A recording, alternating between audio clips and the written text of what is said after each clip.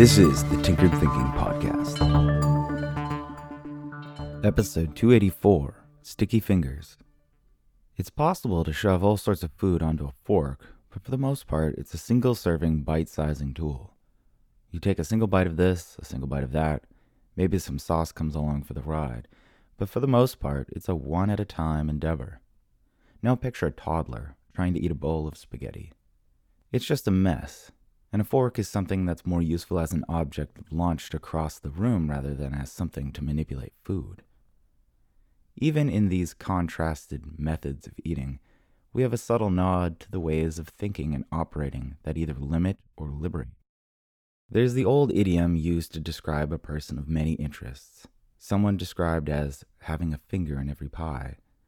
Imagine this literally for a moment. 10 fingers, 10 different pies, 10 different flavors. Compare it to a single fork. Even in this seemingly banal image, we have a ripe metaphor for optionality. Our idiomatic description of fingers and pies hints at some kind of awareness of this on the part of our culture.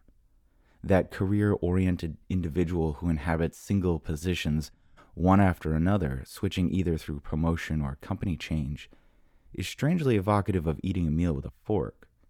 One bite after another. Single bites of flavor, one following the other. We might now switch to the individual who spends an hour or two every night after work developing a little side hustle. Often this arises from a convergence of an interesting hobby and a concurrent exposure to lightweight business models. In the age of the internet, it's become exceedingly easy to set up a business with minimal startup expenses. Such a side hustling individual might be said to have a taste of two pies. The funny difference between creative pursuits and a career job is that we have no idea where a creative pursuit might go. Whereas a career job seems more predictable and stable, it has an absolute upper limit that cannot be breached in the way that an independently owned creative pursuit can. Our fear-based instant reaction to such a point would most certainly go along the lines of, yeah, but there's no guarantee that a creative pursuit will yield anything. It could just fall flat. This is actually false. Even if such efforts don't yield anything that is observably meaningful, like cash in the bank, the experience of putting oneself through such motions is perhaps more valuable because of how such an experience affects the psychology of the individual who makes the attempt.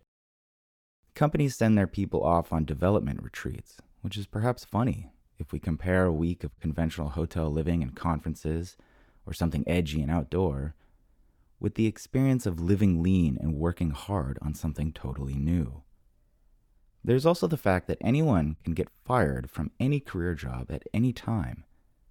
This quaint little fact is something that we like to conveniently ignore.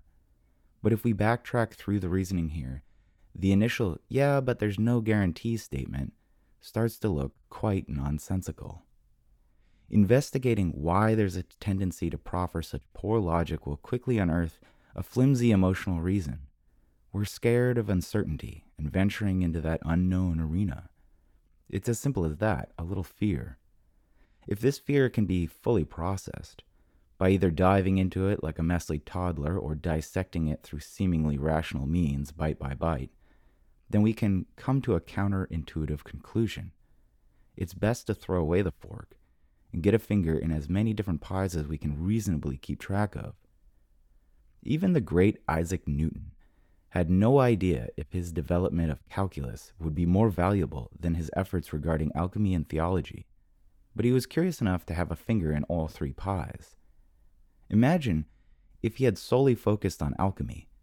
He would have gone down unremembered in history as just another crackpot who thought he could turn lead into gold if he just kept tinkering with it.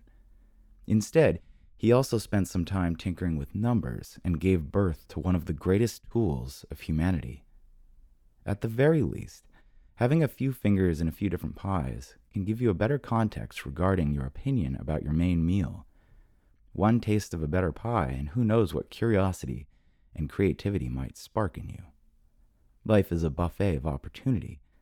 Best to throw away the fork and taste as much as you can. This is the Tinkered Thinking Podcast. Thank you so much for listening. If you find the Tinkered Thinking Podcast valuable, there are many ways you can support it. You can review it on iTunes, You can share it on social media with your friends. You can blog about it or discuss it on your own podcast, or you can support it directly, and you can do this on the support page at tinkeredthinking.com. Both one-time support and monthly subscription support options are available. Thank you for your support of the show. It's listeners like you that make all of this possible. Any feedback or questions are always welcome, so feel free to reach out. And until tomorrow, remember to be careful about the context.